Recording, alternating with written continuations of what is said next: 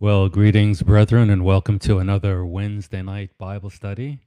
I make it 7:28 Eastern Time. God willing, we'll get started in just a couple of minutes, just doing our regular sound check, confirmation that you can hear my voice and we're coming through loudly and clearly. God willing, we'll get started in just a few minutes.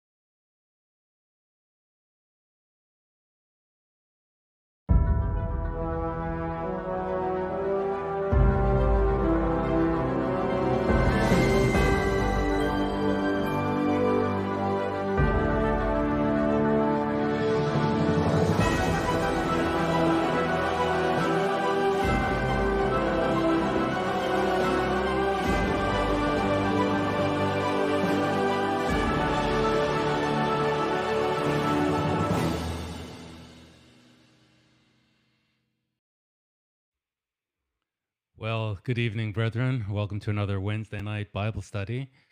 Can you believe it? We've come to the end of the book. God willing, we will get through Judges 20 and 21 this evening.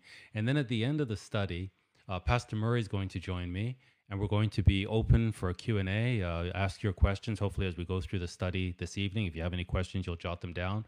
But also just through the whole book, everything that we have covered so far, the different careers of the different judges, any thoughts or questions that you have. We'll be happy to entertain those. We'll take those questions from Facebook, from YouTube, and also from cgi.online.church. Let's open with a word of prayer, and then we will get into the study for this evening, Judges 20 and 21, the conclusion of this book. Father, we come before you now, as we always do before we study, to acknowledge you, but also, Father, to ask for your help and assistance in digesting your holy word. We thank you, God, for all the effort that has gone into writing these words and preserving these words and faithful teachers teaching these words through the generations. But we know, Father, that these words matter so much more to those of us who live at the end time, that these are written as examples for us upon whom the ends of the age have come. And so we pray, Father, that as we study the past, we would gain insight as to how we are to navigate the future, and that our feet would be guided by the light of your word.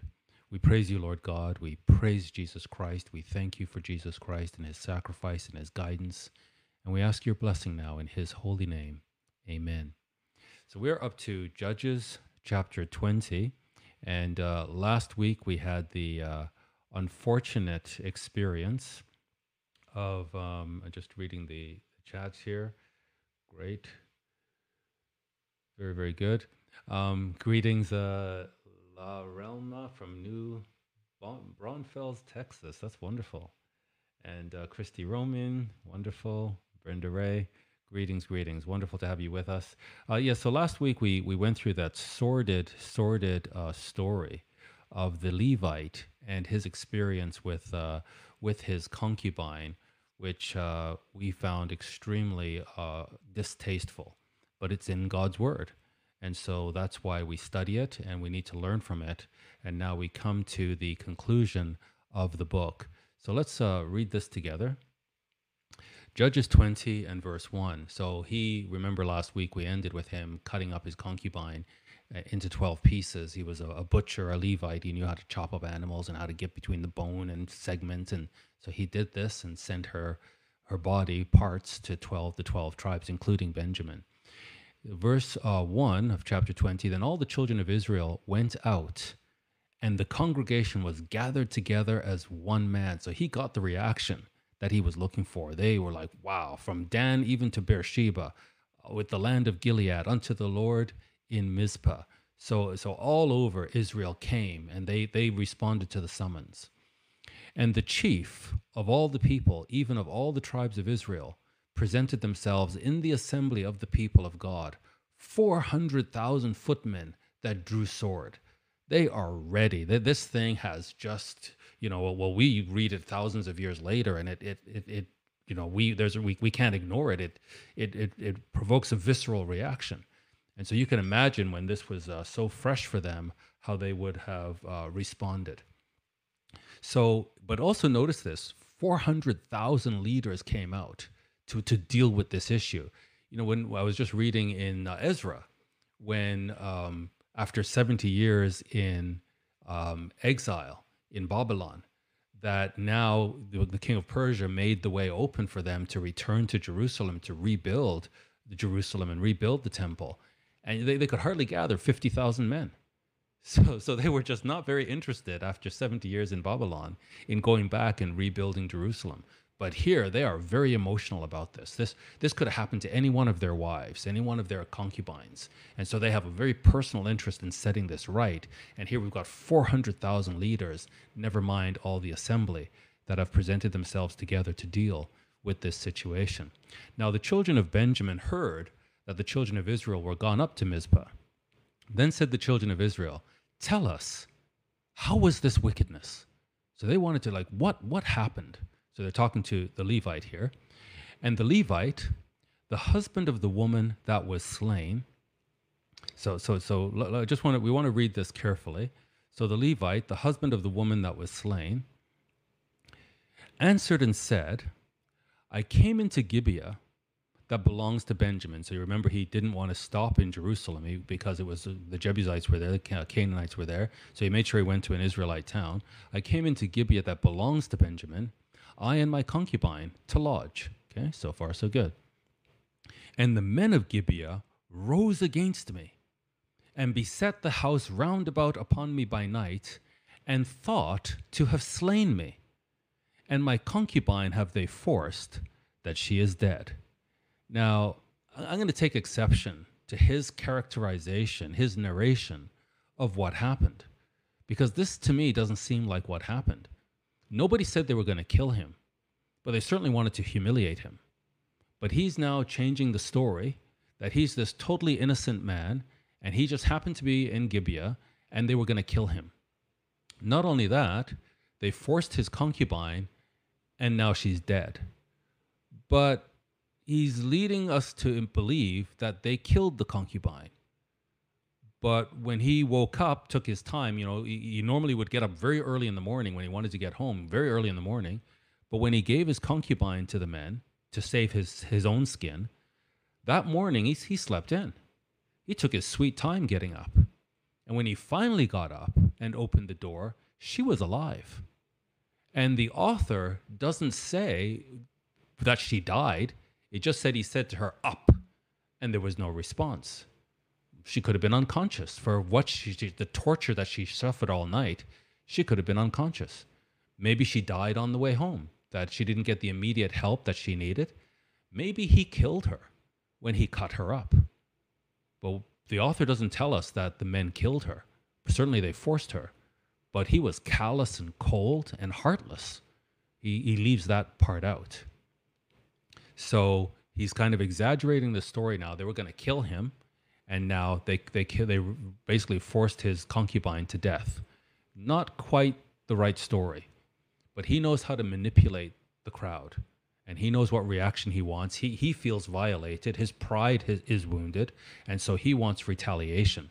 And so he tells his story in a way to stir up retaliation, and does, chops her up and sends her. He knows what kind of reaction he's going to get.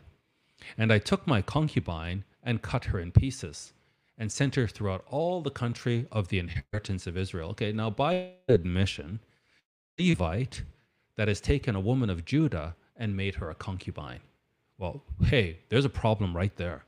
You're already going against the Torah. Not only that, he desecrated her body.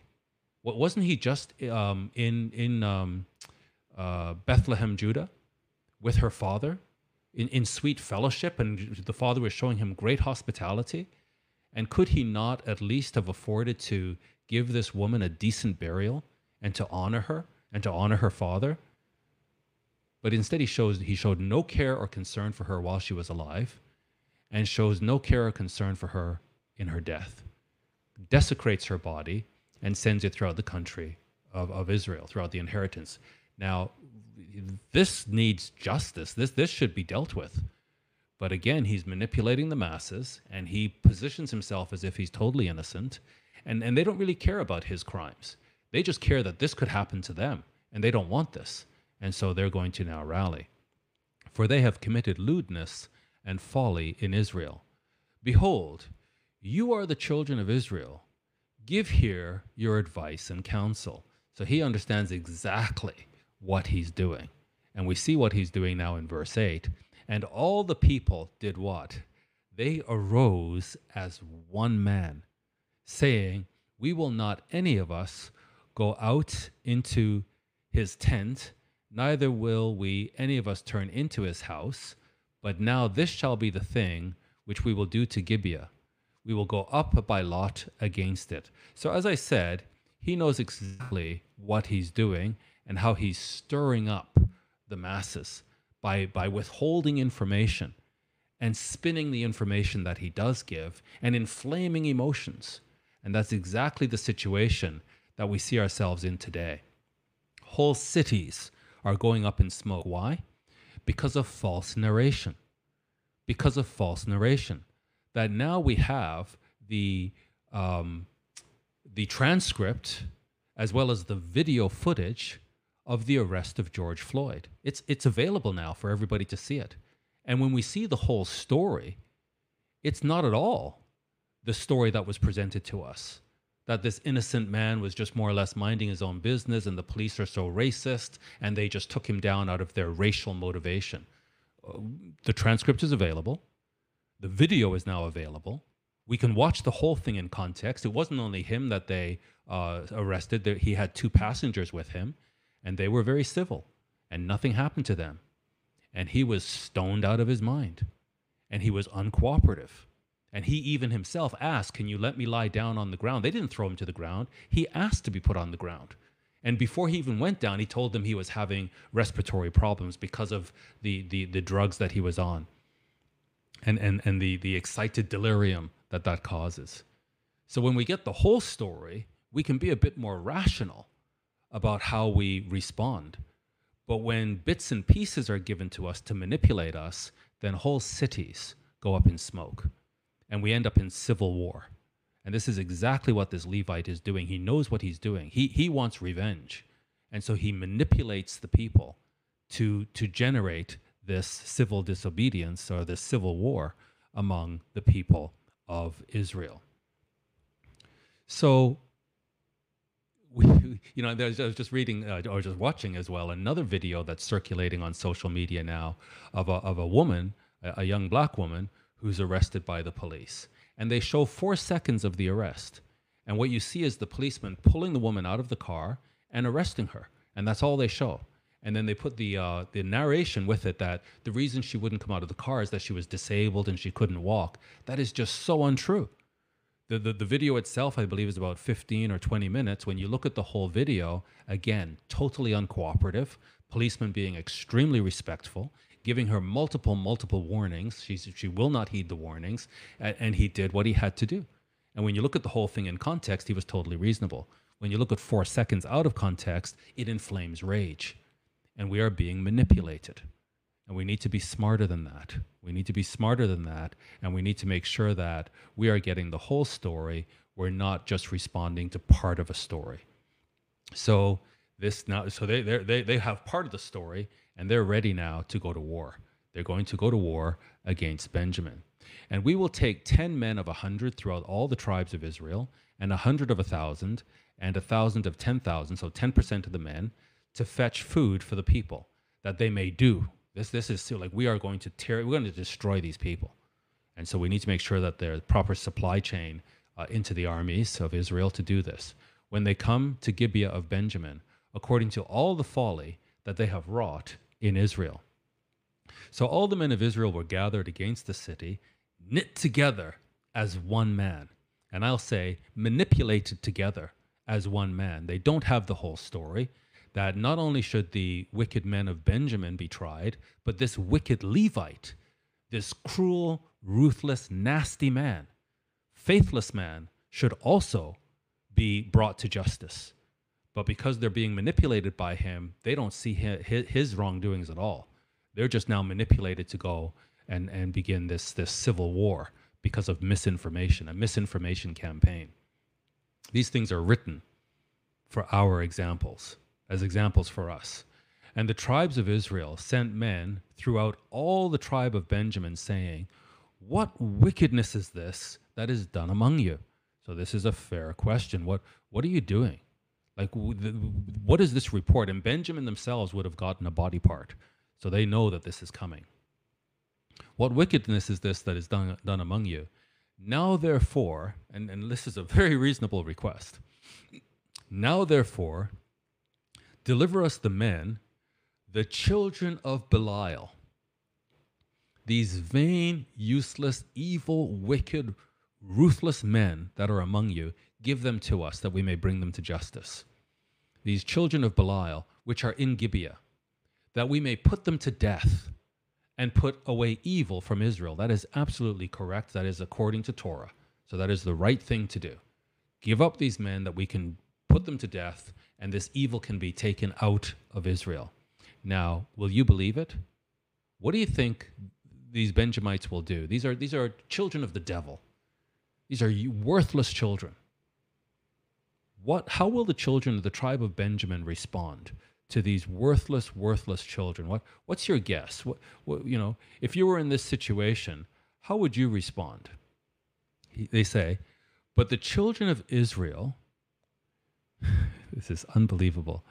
The children of Israel would not hearken to the voice of their brethren, the children of Israel. This is truly what we would call tribalism. This is tribalism. That they may be evil, but they belong to us. They're Benjamites. They may be evil, but because they have the same skin color as us, we will defend them. They may be Marxists, they may be atheists, they may be abortionists, they may be looters and shooters and murderers, but if they have the same ethnicity as us, we will stand by them, even against our own brethren. This is wickedness beyond belief. What happens when people go tribal? And we're going to see here the fruit of tribalism. So rather than Benjamin saying, yes, this is a wickedness in Israel, this is against Torah, we have to follow Torah, they don't care about Torah. They don't care about God, and they don't care about the covenant with Israel. All they care is, they may be awful people, but they're our awful people.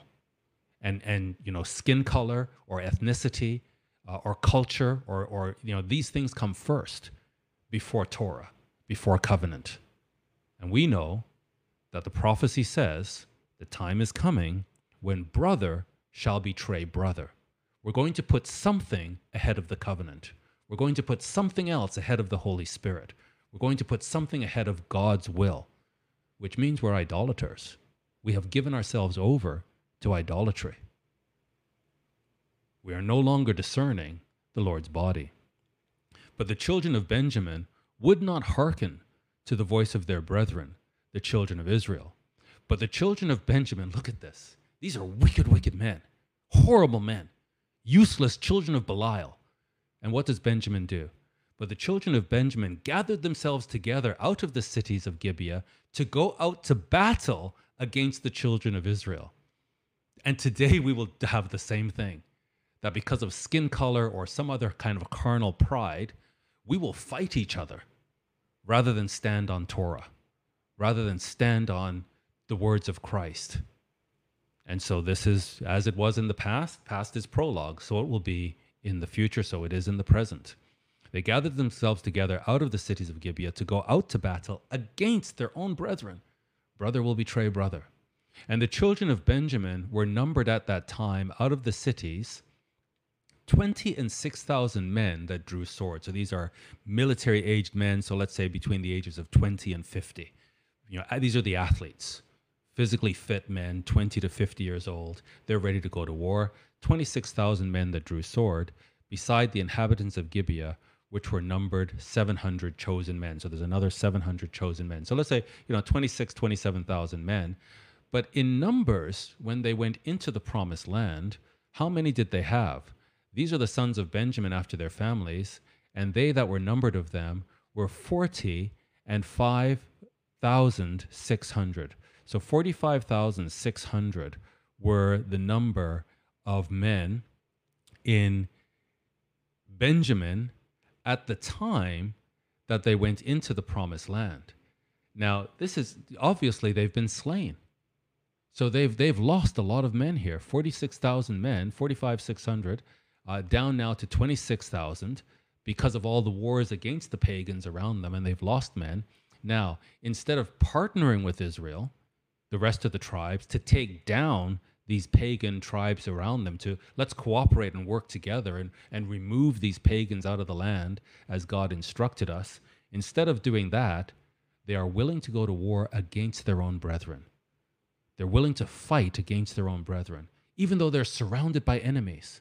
And again, as it was in the past, so it will be in the future, that, we don't care that we are surrounded by enemies. The Church of God is not the majority, we're the minority. And instead of sticking together and understanding that we're surrounded by demons and those who are influenced by demons, we would rather fight against each other than unite around the Word of God and inquire around the Word of God and say, okay, this is what I'm thinking, but is what I'm thinking in line with the teachings of Christ? And if it is, let me sit down with my brothers and let's open the Bible and let's search it together and use the Bible to correct one another and to advance our understanding of God's will. Or we go tribal and, hey, you're violating my tribe, and my tribe is more to me than the Holy Spirit.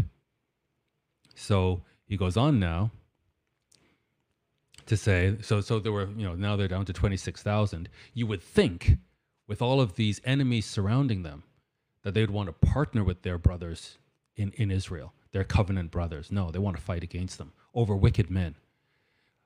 Judges 20, verse 16. Among all this people, there were 700 chosen men left-handed. So they have their warriors, but then they have this elite group of 700 men that are left-handed. And listen to this. Every one could sling stones at a hairbreadth and not miss. So they're left-handed warriors, and they're going to pick up these stones that are going to be pretty heavy. Think of like a shot put sort of thing. And there could be a hair that's in the distance, and they have such accuracy that they could hit that hair in the distance and never miss. These are dangerous men. You would think these are the sort of men that you want to take down the Philistines, that you want to take down the Canaanites and the Amorites and the Ammonites. We need men like this to do that.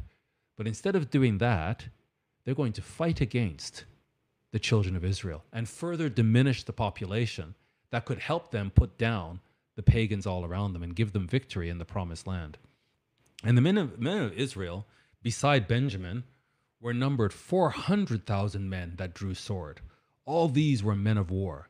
So these are now the men who are ready to fight against the 26,000 Benjamites. And even that, you would look at that and you say wow, are this is overwhelming force against a fellow tribe in Israel. There's no attempt here to try to negotiate, to try to work out a solution. No, We're ready to slaughter Benjamin. You know, they got 26,500. We've got 400,000. And we're willing to put them to sword and kill every one of them. And the children of Israel arose and went up to the house of God and asked counsel of God. So it's typical of Israel when they're in crisis, that's when they'll ask for counsel. And so they're going to ask for counsel. And more than likely, this is the Urim and the Thummim, the way of sort of casting lots to see what the answer of God is. It's not necessarily that God is speaking to them. They asked counsel of God and said, which of us shall go up to the battle against the children of Benjamin? And the Lord said, Judah shall go up first. So however the lot fell, Judah shall go up first. So here we are at the end of the book, and I pointed this out when we were at the beginning in Judges 1, that look at the decline of Israel. Look at the degradation of Israel. Look at how they have defiled and humiliated themselves. Here they are in the promised land, and now at the end of the book, they're appealing to God to find out which one of us, which one of our tribes should go up against a fellow tribe. Here we are in the land of pagans. You've instructed us to come into this land and remove all of the pagan filth from the land, but we did not obey. And so now at the end of the book, our question is, which of us who are compromised, now none of us have obeyed you, should now take on our fellow tribesmen? And God answers, Judah shall go up first. Now, in Judges 1, when we began, after the death of Joshua came to pass, the children of Israel asked the Lord, saying, who shall go up for us against the Canaanites first to fight against them? So they go into the promised land very focused, and we've got to fight against the Canaanites, and who should go up first? And God answers that Judah shall go first, and I've delivered the land into his hand. But now it's against a fellow tribe, and now Judah's going to go first, but it's not going to go well. This is against God's will. They should be fighting against the pagans, not against Benjamin. So Judah will go first, and that means Judah will be humiliated first and foremost and suffer the most loss. And the children of Israel rose up in the morning and encamped against Gibeah. And the men of Israel went out to battle against Benjamin. These are children of the covenant in the midst of pagans. And instead of obeying God, cooperating with each other, and putting down the pagans, they are mollycoddling and mixing with the pagans and destroying each other. These are the children of the covenant. And the men of Israel went out to battle against Benjamin, and the men of Israel put themselves in array to fight against them at Gibeah. And the children of Israel came forth out of Gibeah and destroyed down to the ground. So the children of Benjamin, 26,500 plus the 700 marksmen, against 400,000, with Judah taking the lead. And the children of Benjamin came forth out of Gibeah and destroyed down to the ground of the Israelites that day 22,000 men. Again, remember, these people are surrounded by Canaanites, by Philistines, by Ammonites and Amorites. But instead of fighting and cooperating and putting down the pagans around them, they've just taken out 22,000 soldiers. They are now weakening themselves even further. So 22,000 Israelites die, and the majority of them are going to be from Judah because they went up first. And the people of the men of Israel encouraged themselves and set their battle again in array in the place where they put themselves in array the first day. And the children of Israel went up and wept before the Lord until evening, and asked counsel of the Lord, saying, shall I go up again to battle against the children of Benjamin, my brother? And the Lord said, go up against him. So again, somehow God responds that they should go again. And so it's not necessarily for their benefit. And the children of Israel came near against the children of Benjamin the second day. And Benjamin went forth against them out of Gibeah the second day, and destroyed down to the ground of the children of Israel again 18,000 men. So first we have 22,000. Now we have 18. We've lost 40,000 soldiers when we're surrounded by enemies, and lost it at each other's hands. So Benjamin destroyed down to the ground of the children of Israel again 18,000 men. All these drew the sword and could have been very useful in taking out the pagans.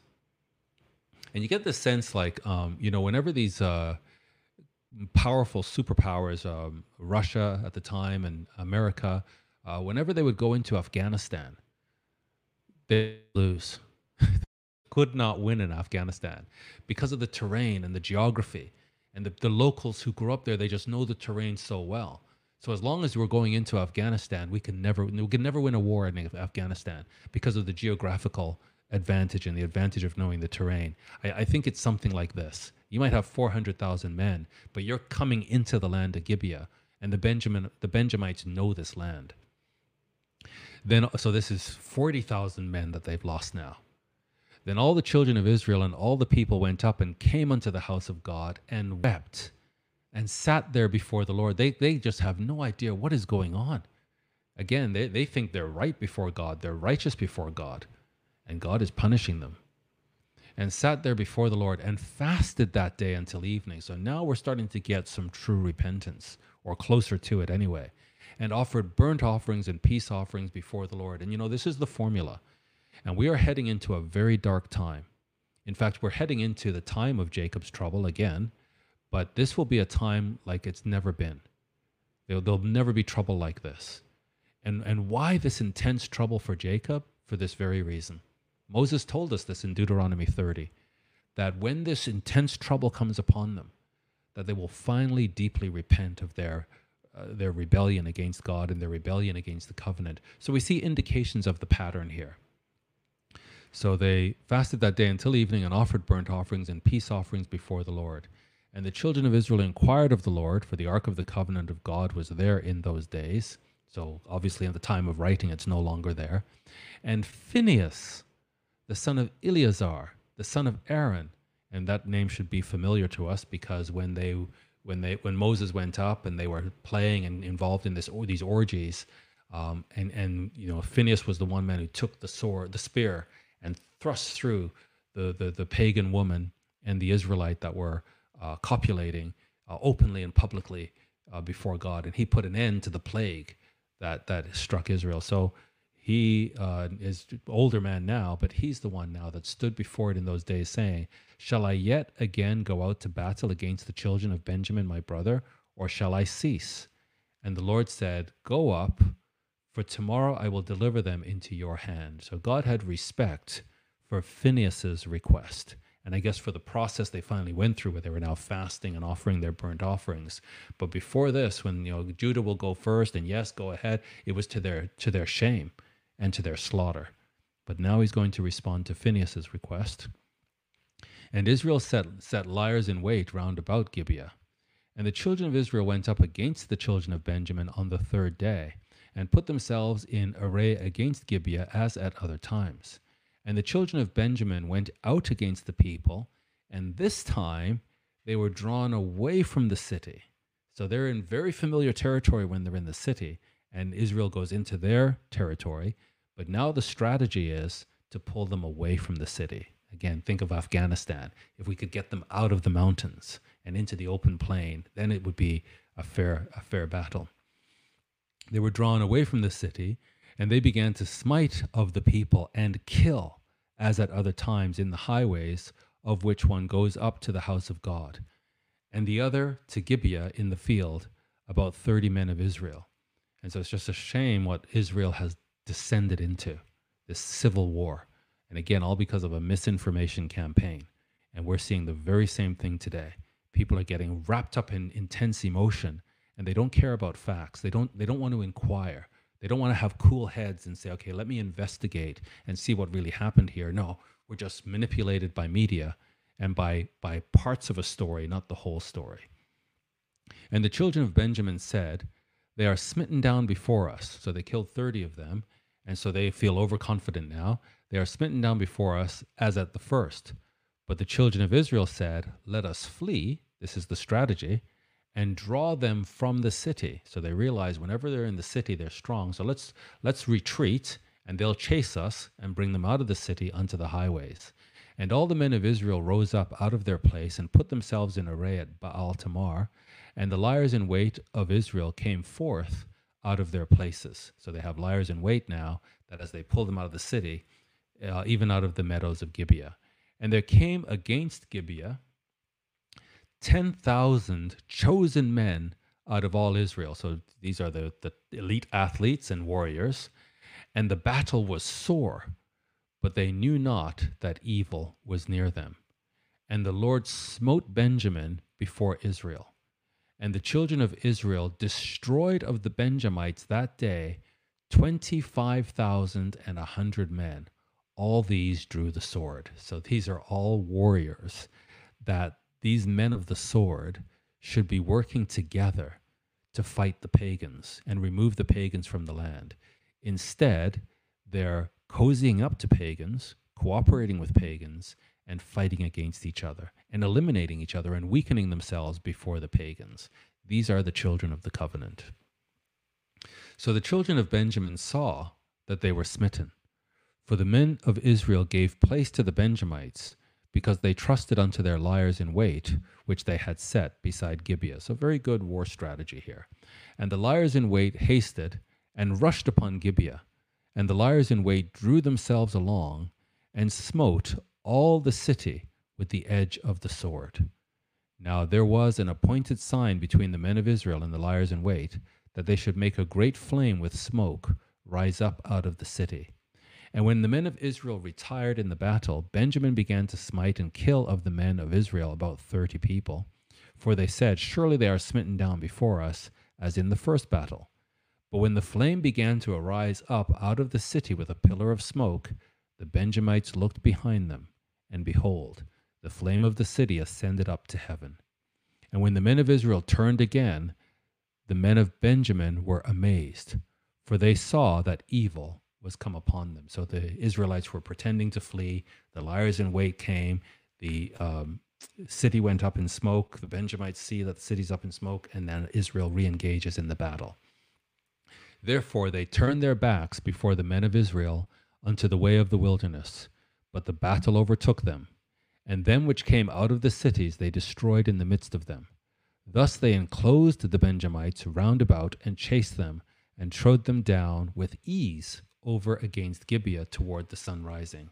And there fell of Benjamin 18,000 men. Remember, they started off with 26,000. There fell of Benjamin 18,000 men. All these were men of valor. And the author just keeps repeating this. These are men who drew sword. These are elite athletes. These are men of valor. And they're all being slaughtered, not by pagans, but by Israel themselves. And they turned and fled toward the wilderness unto the rock of Rimmon. And, you read, again, the prophecy that brother will betray brother. But, when you read here how it's the chosen men, the warriors, when brother betrays brother, brother's going to be taking out valiant men, men who are doing valiant work for the Lord. They will be the targets. So this is how Satan works. And they turned and fled toward the wilderness unto the rock of Rimmon. And they gleaned of them in the highways 5,000 men, and pursued hard after them unto Giddom, and slew 2,000 men of them, so that all which fell that day of Benjamin were 25,000 men that drew the sword. Again, just keeps repeating. These are warriors. All these were men of valor. They're lost, gone. But 600 men turned and fled to this is what's left of Benjamin. 600 men turned and fled to the wilderness unto the rock Rimmon, and abode in the rock Rimmon 4 months. So full retreat. They're there for 4 months, 600 men. And the men of Israel turned again upon the children of Benjamin, and smote them with the edge of the sword, as well the men of every city as the beast and all that came to hand. Also they set on fire all the cities they came to.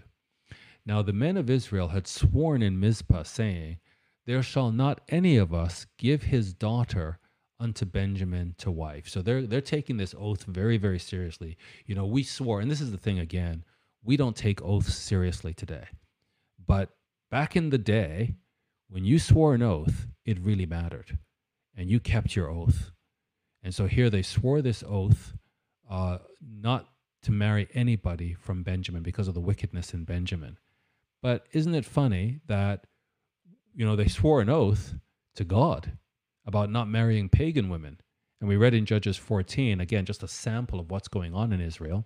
that with Samson his father and his mother said unto him, Is there never a woman among the daughters of your brethren, or among all my people, that you go to take a wife of the uncircumcised Philistines? And Samson said unto his father, Get her for me, for she pleases me well. And again, that's just a sample. That there's not just Samson, as many of them going after the pagan wives. But they swore to God that they would not do this thing. But they're happy to break their oath to God. But now they swore an oath amongst themselves. They make up their own rule that they won't marry anybody from Benjamin, even though that's not an instruction from God. And now they must hold to that. And the people came to the house of God and abode there till even before God, and lifted up their voices and wept sore, and said, O Lord God of Israel, why is this come to pass in Israel, that there should be today one tribe lacking in Israel? So now they're finally coming to their senses. It's like, we're going to burn our cities to the ground. We're going to destroy all of the merchants in our cities. And when we finally wake up the next day, we're like wondering, why did this happen? Where are we going to buy our bread and milk and our eggs? Where are our children going to go to school? Like we destroyed our own town because we're just caught up in this emotion. And that's how Satan works. He wants to catch us up in swept up in intense emotion where we can't think straight. And we have attitudes of hatred and envy and violence. That's what he wants. And this is what happened to them. And now finally, after 4 months, they can begin to think straight. And it's like, what have we done? We've actually wiped out or almost completely eliminated one of the tribes of Israel. So why has this come to pass in Israel that there should be today one tribe lacking in Israel? And it came to pass on the morrow that the people rose early. And whenever you see rise early, it means they're motivated. And built there an altar and offered burnt offerings and peace offerings. So even though these people are very wicked, they still have the hangover of religious routine, religious rituals, but they're doing evil before God. And we, same in the church. We have the rituals, but we do evil before God. We don't follow Torah. We make up our own rules. Yeah, I know the Bible says that, but this is what we're going to do. And the children of Israel said, Who is there among all the tribes of Israel that came not up with the congregation unto the Lord? For they had made a great oath concerning him that came not up to the Lord to Mizpah, saying, He shall surely be put to death. So again, they're making up their own rules here. But anybody who didn't come up to fight against Benjamin would need to be put to death. And again, out of fear, then everybody complies. And we see the same thing today. If you don't bow the knee to Baalim, you'll surely be put to death. And so everybody out of fear just goes along. And the children of Israel said to them for their brother, and said, There is one tribe off from Israel. How shall we do for wives for them that remain, seeing we have sworn by the Lord that we will not give them of our daughters to wife? So they've got to figure this out. If these men can't marry, can't reproduce, the tribe will surely be lost. At the same time, they're not going to give them their daughters. They've sworn an oath that they won't give them any of their daughters to wife. And they said, What one is there of the tribes of Israel that came not up to Mizpah to the Lord? And behold, there came none to the camp from Jabesh Gilead to the assembly. For the people were numbered, and behold, there were none of the inhabitants of Jabesh Gilead. And the congregation sent there 12,000 men of the valiantest, and commanded them, saying, Go and kill the inhabitants of Jabesh Gilead. This is what Israel has come to, with the edge of the sword, with the women and the children. And this is they were supposed to go in and do this to the pagans and settle and establish the kingdom of Israel. Instead, they cooperate with the pagans and they slaughter each other, even the women and the children. And this is the thing that you shall do, and they feel righteous about it. You shall utterly destroy every male and every woman that has lain by man. And they found among the inhabitants of Jabesh Gilead 400 young virgins that had not known man by lying with any male. And they brought them unto the camp to Shiloh, which is in the land of Canaan. So This is important because they want to make sure that any offspring are in fact of Benjamin. If they take a woman and maybe she's already pregnant from somebody in Jabesh Gilead, and then she's married to somebody in Benjamin, they don't know for sure if that child is truly of the line of Benjamin. So they find these virgins, so that's quite a catch for them. And the whole congregation sent some to speak to the children of Benjamin that were in the rock Rimmon, and to call peaceably to them. So remember, these men of Benjamin, they're not the wicked children of Belial, although they did fight against Israel, but these are the men that are left. And so they're speaking peaceably to them. They've all come to their senses now. They don't want to destroy the tribe. And Benjamin came again at that time, and they gave them wives, which they had saved alive of the women of Jabesh Gilead.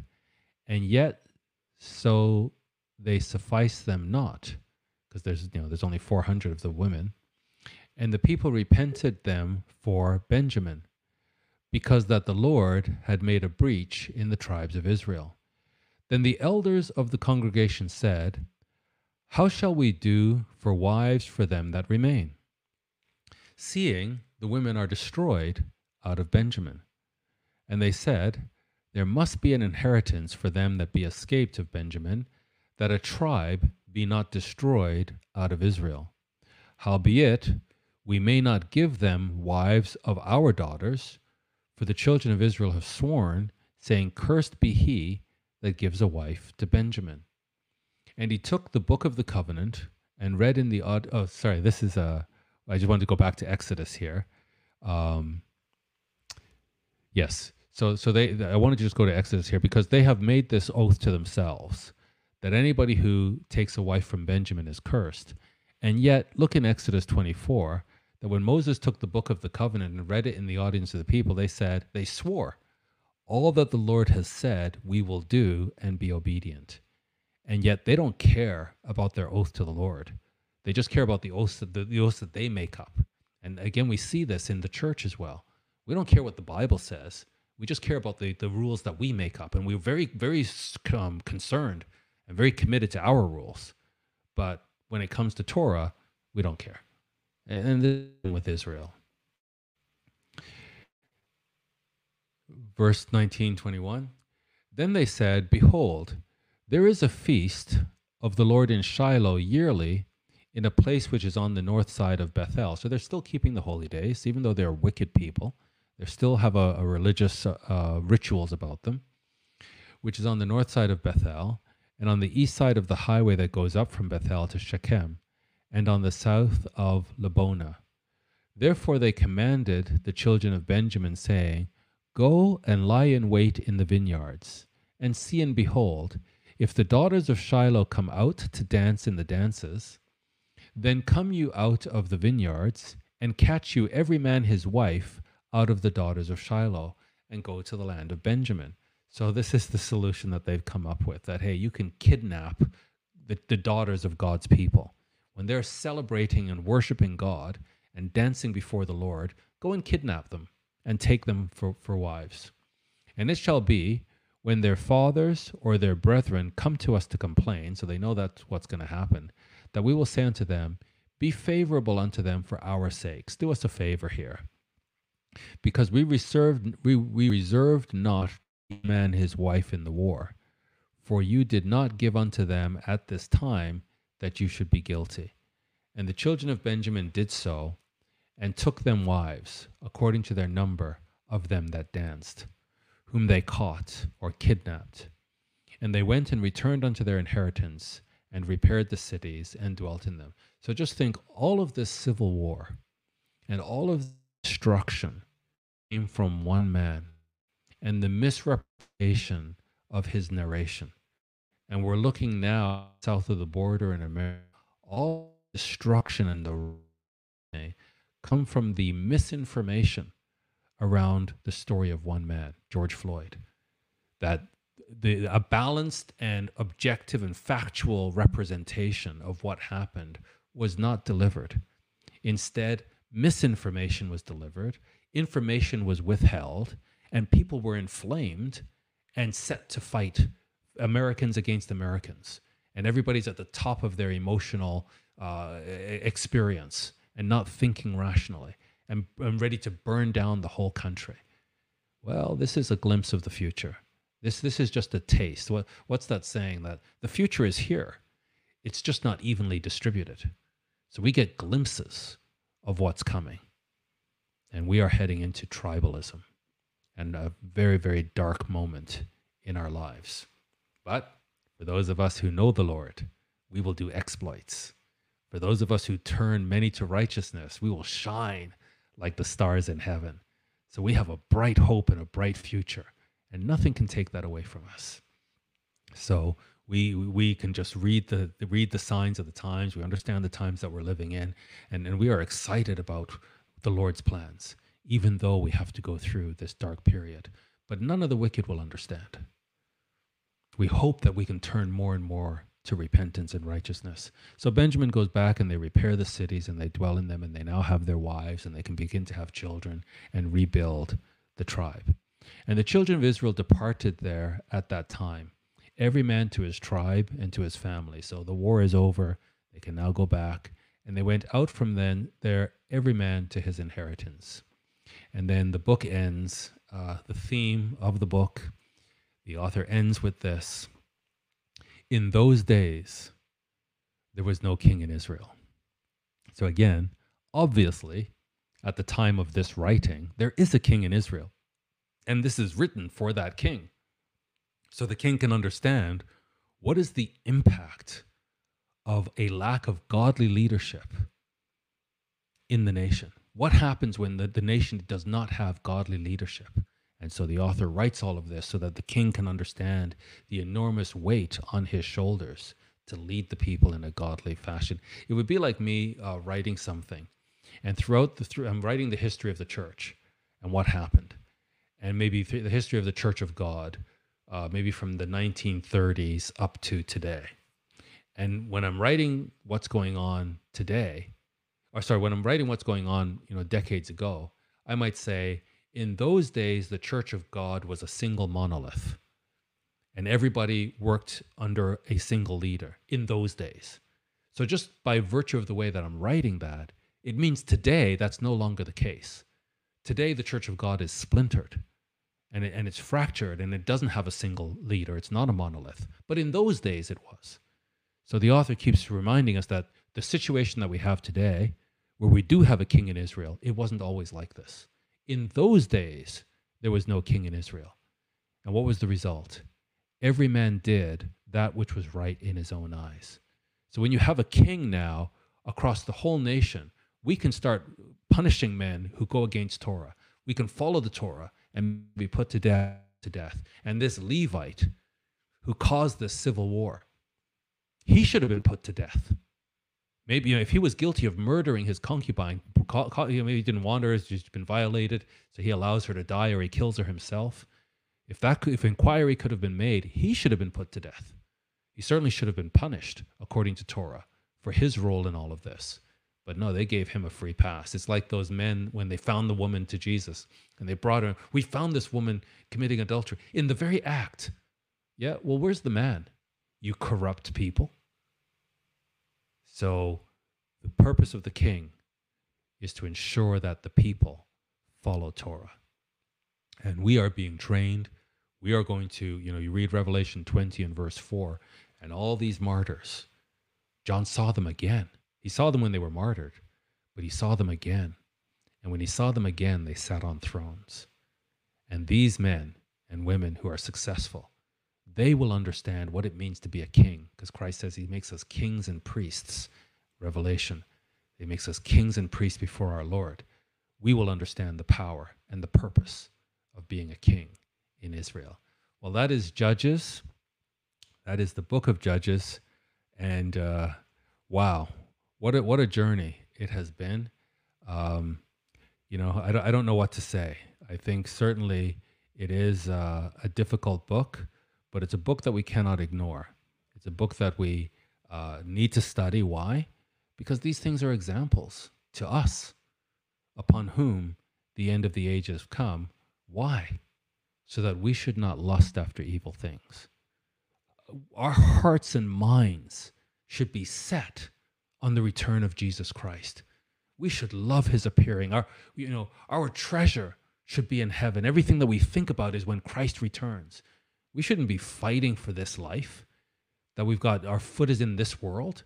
We care so much about this world and we're trying to make this world right because we want to put off the return of Christ. And then we end up lusting for evil things and falling for Marxism, which is really just envy and covetousness and the breaking of God's commandment. We see other people with things and we don't think they should have those things. We think those things should be evenly distributed and given to us. We're not willing to work for it. We just want it given to us. This is evil covetousness, and we shouldn't fall for it. So let's, Pastor Murray's ready now. Brother Murray?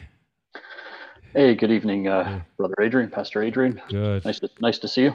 Nice to see you as well. I have my speaker on. I'm wondering if I need to put on headphones. Are you not getting any feedback or anything? I personally am not. I don't know what. Okay. I can actually hear it in the background a little bit. You can. So, yeah, maybe you should just to be sure the other folks don't get feedback. Okay. Hang on. Thanks for that. While I'm sorting that out, Brother Murray, Pastor Murray, do you want to maybe just give your thoughts on? I think it was quite a journey going through this book, and just Israel's history is quite sordid. You go through this. Just what your thoughts are. Yeah, absolutely. When you consider Israel is all the way back from the covenant with Abraham all the way down through today, it is definitely a sordid history. That's for sure. It certainly is has been an eye-opening study of the book, and I think it's important that we understand it in the context of where it sits in Israel's history. It wasn't that long after Moses had died, and then a number of years later, Joshua dies, and when the book begins, it's really that second generation of Israelites that Joshua brings into the promised land. And we see it did not take long for them to turn their back on God and get away from his word and his law. A few weeks ago, in one of his messages, Pastor Bill Watson was referencing the book of Judges, and he used the phrase incremental infiltration to talk about how societies change culturally over time.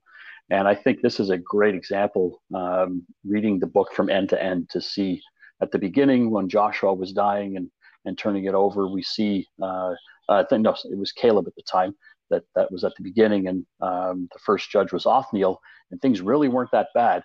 But they made a mistake by not going into the land and doing everything God had said. So even though things were really bad at that time, it started them off on the wrong path. And you've heard the saying, all the plane has to do if it's leaving from Los Angeles, if it's headed for New York, is turn the nose about 4 inches, and by the end of the trip, he'll be in Miami. So exactly. That's really the lessons that come out of here, is just to see how far. What 300 years of lacking leadership, and a leadership that leads according to God's law, what that will do. It'll be a little bit at the beginning, and now down here to where tribes are trying to wipe each other out. And in the midst of their enemies, right? They're surrounded by enemies. Yeah, friends like that, who needs enemies? Yeah. Very, very good insight. And I guess as you're talking there, it just makes me think of the church, and maybe we will look at a compromise here and a compromise there, and we don't really think much of the compromise in isolation, but as part of the incremental shifting away from God's word. These things add up, and that that 1 degree pointing the compass the wrong way, before you know it, we end up in a completely different destination, which will not be good. Absolutely. And, we talk about understanding scripture in context. I think we need to understand our actions in context. Right. And that everything we do affects something else. And we just need to be cognizant that what may seem like just one small action could be the tipping point. Right. The other thing that strikes me as I listen to you is, again, in those days there was no king. And so every man did what was right in his own eyes. I think it does speak to the need for leadership. In Ephesians 4, God prioritizes leadership. That when he ascended, his first act, his first priority was to give gifts to men, and these gifts were leaders. But I think that we live in an age now that we don't want leaders. We don't want leadership. And so, as every man does what's right in his own eyes, then what ends up happening is it's hard to get the nation to work together towards a common goal. Yeah, absolutely agree. And even one step further, and you see how difficult it is to be a leader today. And I'm sure it was equally in previous times. I wasn't there and can't speak to that. Who wants to be a leader today? So Right. not only don't people want leaders, but folks who are qualified and could do a good job at it, who wants the stress and the hassle of Yeah. that? Good point. I'm just going to comment. Just before I comment, though, brethren, we're looking for your questions and comments on YouTube, on Facebook, and on cgi.online.church, and we'll integrate your comments and questions into our study here. But just the other day, I heard I don't know, yesterday, or the day before, the chief of police has resigned. I believe it was in Seattle. Seattle. I thought I was going to say Chicago. Yeah. Seattle. Yeah, like wow, qualified woman, but hey, who needs this? Yeah. So Yeah. it's, Yeah. Terrible for sure. And, you go back to the whole point of this was being written to Saul at the time. And, it's summarized right there in the last verse. Purpose of leadership. Now, I don't think if you go back to Deuteronomy, God really doesn't want them to have, well, no, I think it's in Samuel. he's their king. Yes, God is their king. Yeah. Look to he'll set up prophets or leaders like he did with Moses and Joshua. Yes. So don't follow the world's way of having a king, because I'm your king and I'll set up the leadership the way I've got it. Right. But if you're going to have a king, he says in Deuteronomy 17, do it this way. Right. And the whole purpose of that was so that it's the leader. If you go through Deuteronomy 17, it was a humble king who had to actually write out God's law. Yes. By hand, line by line, by hand, word for word, and keep it almost like keep it beside him, keep it with him at all times, like we would have in our bedside table. Yes. That's the type of leader God wants, who not only knows the law, operates by the law, but he's written the whole thing out. And to your sermon you gave for conscience sake, that the conscience has to be educated. The conscience is useless if it's not educated.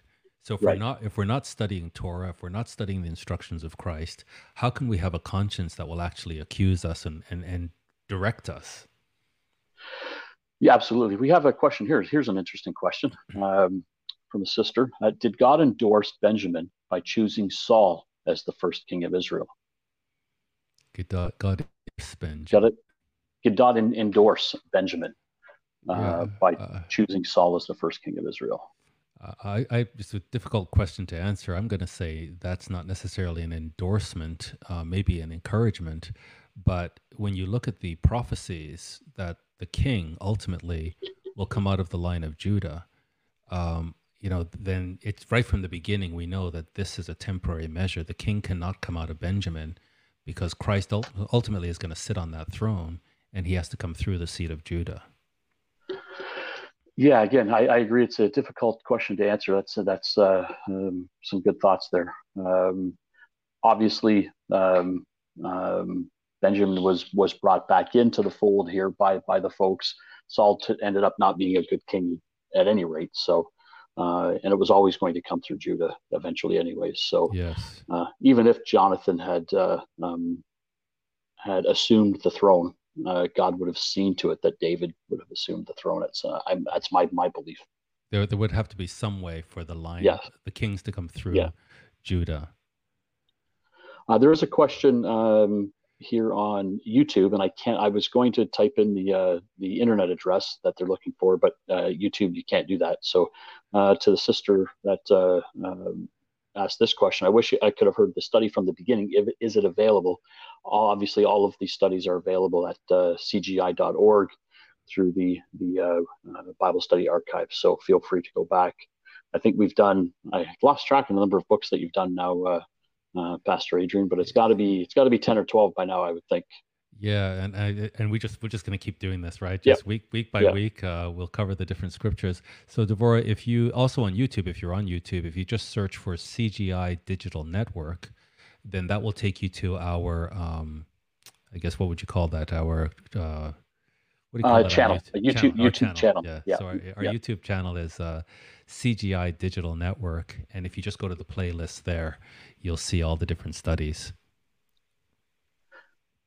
No other questions yet. So yeah, folks, if you have Okay. any questions, we're still here, and certainly was a fabulous, very fascinating study. I can't, I've lost track of the number of times our brother Deacon Jan mentioned in his messages how enthralled he was by this study. Yeah. And Yeah. Who would have thought that judges would have so much for us?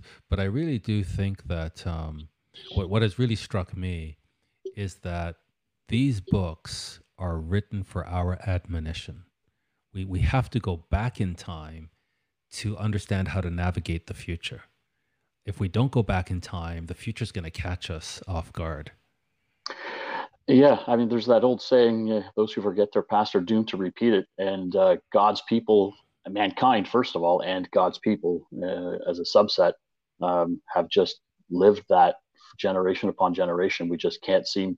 It seems so simple, and yet for some reason it's so hard. Yeah. And you actually kicked off this season with a sermon you gave on story and quoting Dennis Prager, who said, of people who do not uh, teach their story to the next generation, they will cease from being a people. So God has taken great pains to record these stories. Shame on us if we're not going back over them. Yeah, for sure. And I think it was at least two or three times throughout the study of Judges where we noticed, and you pointed out the fact that they were either properly referring back to their history and their story of their history, or purposefully not referring back, as this gentleman here did in the Judges 19, 20, and 21. Yes. So Perfectly. yeah, very important to stay linked to our history, and as God's people, His elect now, our history goes all the way back to these folks here, and all the way Exactly. back to Torah. So Exactly. So, Pastor Murray, I have a question here from Christy Romin. As an American, it's difficult to not want to protect our rights that we know were given by God. Why is it different now than it was back then? Should we not get involved in standing for God and protecting his people? so that's a an interesting question that church leaders have debated over the years. People come down to it on different sides. I've heard sermons recently on the that we should not vote, and we are actually sinning by voting, and others that say, we need to at least stay involved.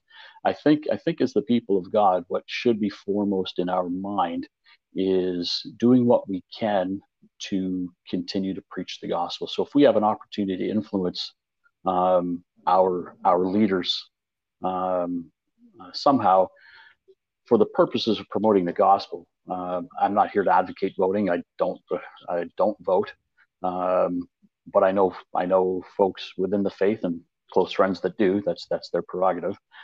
So I'm not saying it's a sin not to vote or to vote, but as the people of God, our mission is to preach the gospel, and that needs to be our focus.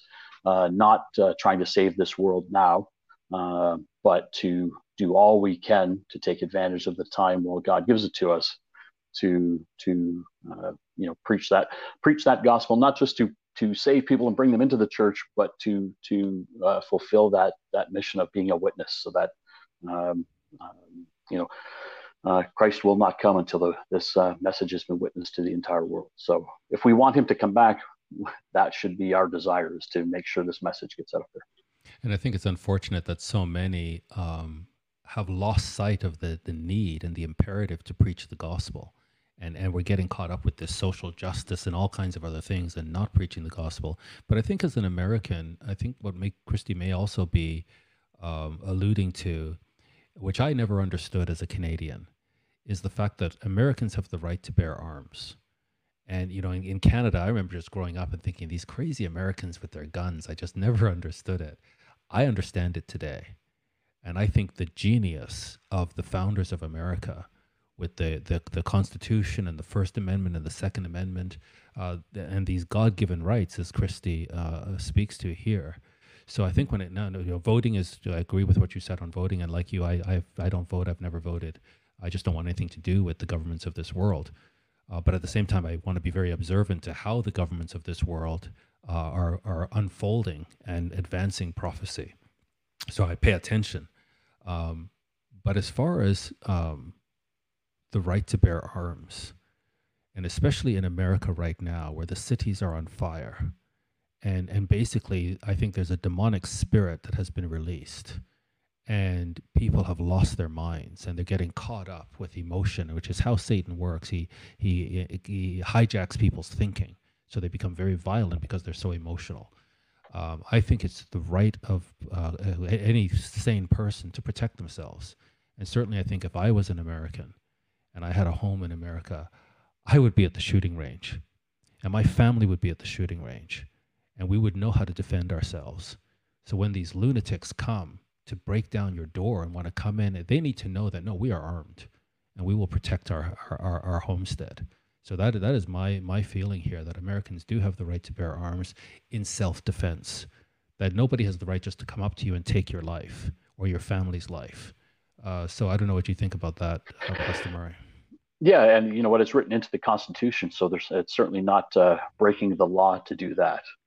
Up here, it's a little bit different, and we have to operate a little bit differently. But the founders put that in because it was a protection against a tyrannical government. Yeah, amazing. That's why they did it. Yes. Help the people protect themselves should the government become too tyrannical. And you go back into history. The Germans in the 30s, the first thing they did was take away their guns. The Chinese, they take away their guns. So yeah, I certainly would agree with Sister Christy. It's in the Constitution. It's not illegal, and it's biblical to protect yourself for sure. What I the last question there: should we not get involved in standing for God and protecting His people? That concerns me a little bit, and I'm not sure, how to take that. But again, if somebody's coming, I forget the couple where they were, but these guys. St. Louis. Where was it? St. Louis. St. Louis. So they broke down the gate, and and these people took out their guns to say, "Don't come near our home." They let the perpetrators. Oh yeah, you mentioned this in your sermon. They let the perpetrators go free, and they have indicted the couple for practicing their rights. Again. Defense is one thing. Now what we see because of the BLM movement and Antifa, all over the states now, militias are forming. And people are now proactively going into the streets with their guns to protect. This is what concerns me. I see civil war. Go ahead, Murray. Sorry. Yeah, I was going to just agree with you. Yeah, and again, I come from Canada, so I can't really relate to militia. Yeah. It's not in our DNA up here. I would definitely agree with your concern about being careful there for sure, about being proactively engaging. Right. Yeah. Very, very good. We do have another question here. Okay. Sorry, go ahead. No, go ahead. I was going to pull up another question, so why don't we? I'll just take this question off. Go ahead. Sure. Yeah, there's a question here on the chat from Brother Jeff in Macedonia, Ohio. Is there a symbolism behind the Levite cutting the concubine into 12 distributed pieces beyond just the physical act itself? I'm not sure if I understand the question. So I think if I can read into this, Brother Jeff, I think 12 is a biblical number. Let me take the biblical out of that. It's a significant number, and he's just saying, is there a symbolism or significance of the fact that the Levite cut it into 12 pieces? I think the significance there is this was a great folly in Israel, and he's now summoning all 12 tribes to deal with this. So he cuts it in 12 pieces to represent each of the tribes. Beyond that, I don't know. Just to engage, to better engage them. Yeah, and to say that this is an offense that concerns all Israel. All of us. Yeah. Right. Yeah.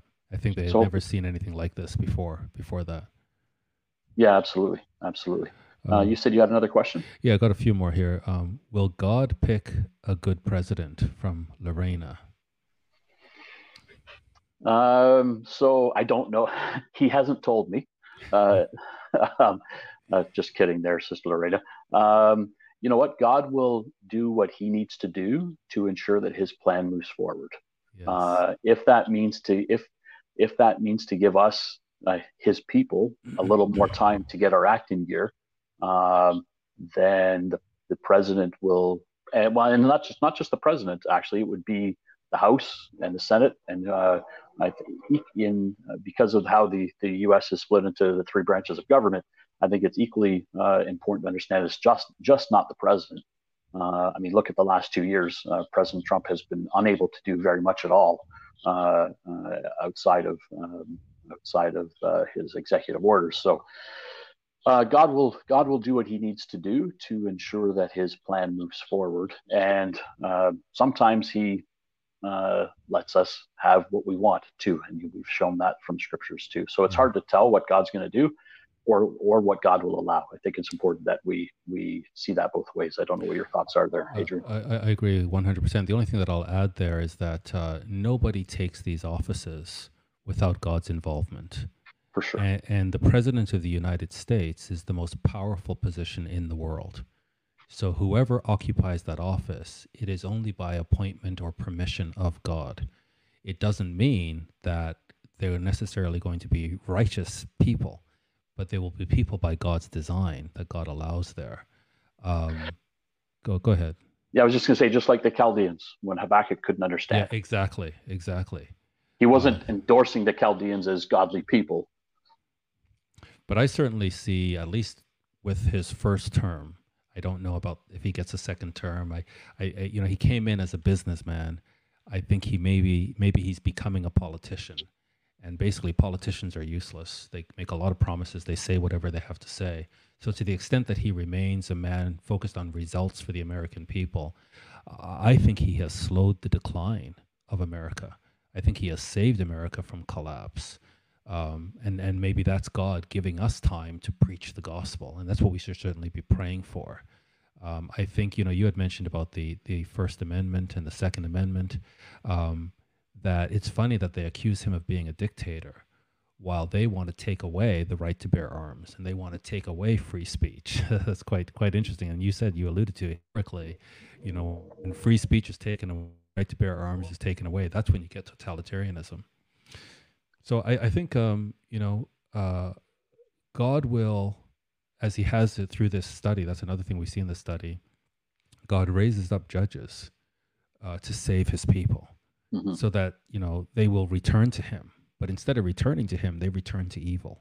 And I think America is the same way, that America has been given so much blessings, God, but instead of returning to Him with all their heart and all their soul, they go deeper into evil. And so, whatever happens, but our fate in Canada is tied to America. I think a lot of Canadian brethren don't understand this. And that America is uniquely blessed. Of all the empires throughout all the history of mankind, there has never been a nation blessed like America. And anybody who denies that simply hasn't studied history. So, globally, the Western civilization is tied to the fate of America. And when America collapses, and it's God's will to destroy the evil in this world, so He's not going to keep it afloat forever. But when it does collapse, we in Canada, we go down with it. Mm-hmm. Mm-hmm. Yeah, absolutely agree. There's something to be said when the country was founded on biblical principles. Exactly. Not that they were first fruits or members of the body of Christ. We don't know. It doesn't seem that most of them were. There's too many laws that they broke. But there's natural consequences from building your foundation on biblical laws, whether you believe in God or not. Exactly. It's cause and effect. Right. Exactly. Right. Okay, so you answered that already about voting. Looks like you have another question there. No, I don't see one. I'm just scouring all three here. I don't see any new questions yet, brother. Thanks, Brenda, for your comment about the Bible studies. Glad that you're getting value from them. We certainly are having value. Willow Love, exactly. Our citizenship is in heaven. And so many of us, I think, are forgetting that. Very, very good. So Lorena just wants confirmation that we shouldn't vote. I don't think you said that. Well, I don't vote. I've never voted. I don't care to vote. But I don't think you were saying that brethren shouldn't vote. I think some people feel very strongly about their right to vote, especially now. So I will say this, because it is a timely question based off of conversations I've had over the last weekend. CGI does not come out one way or the other for or against voting. We leave that up to the individual. Just know that you need to do your research both into the candidacies and into the scriptures to make sure that what you are doing and I would do it if you're going to choose to vote. I would do it prayerfully and make sure that you're aligned with God on this. But we don't come out for or against it, even though I personally can say that I don't. We don't. We don't. We don't say that it's wrong to vote. I think what would be wrong is putting a carnal man ahead of a brother or sister in Christ and fighting a brother or sister in Christ for the sake of a carnal man. I think, you vote how you vote, but don't put them before brethren. Absolutely, yes, absolutely. Don't get into disputes over it. Don't put somebody else, anybody ahead of the brethren. And my opinion, and I will say this is my opinion only.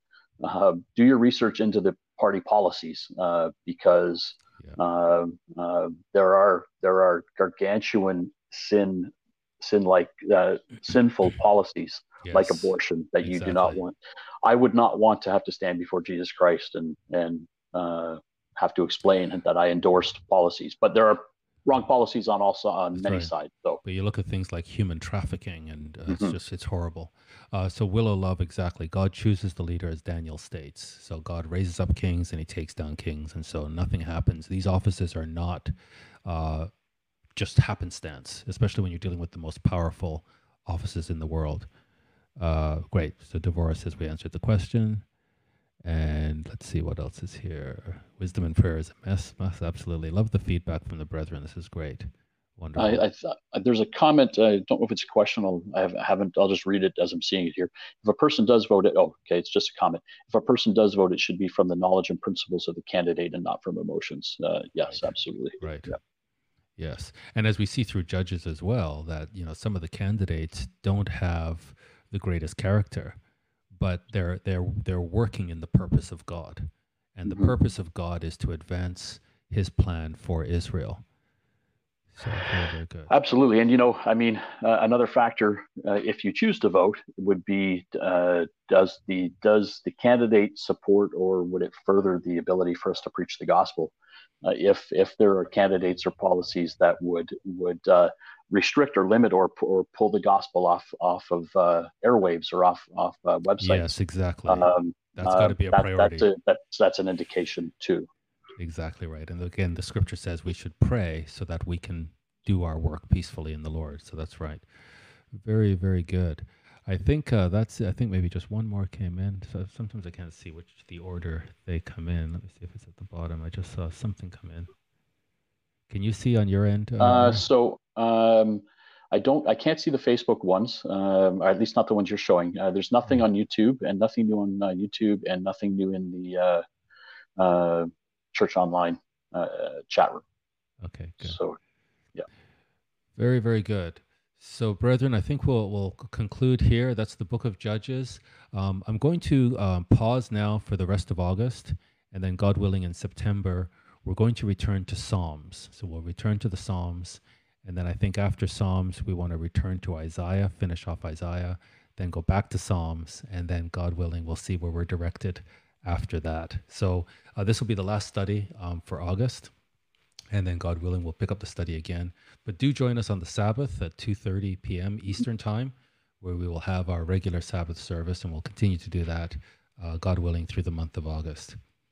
Pastor Sounds Murray, good. Thank you, brother. Thank you for all your hard work on your studies. And thank you as well, and love your messages and support, and just really grateful for the opportunity to work alongside you. Take care. Take care, everyone. Okay, God brother. bless. God bless. Take care.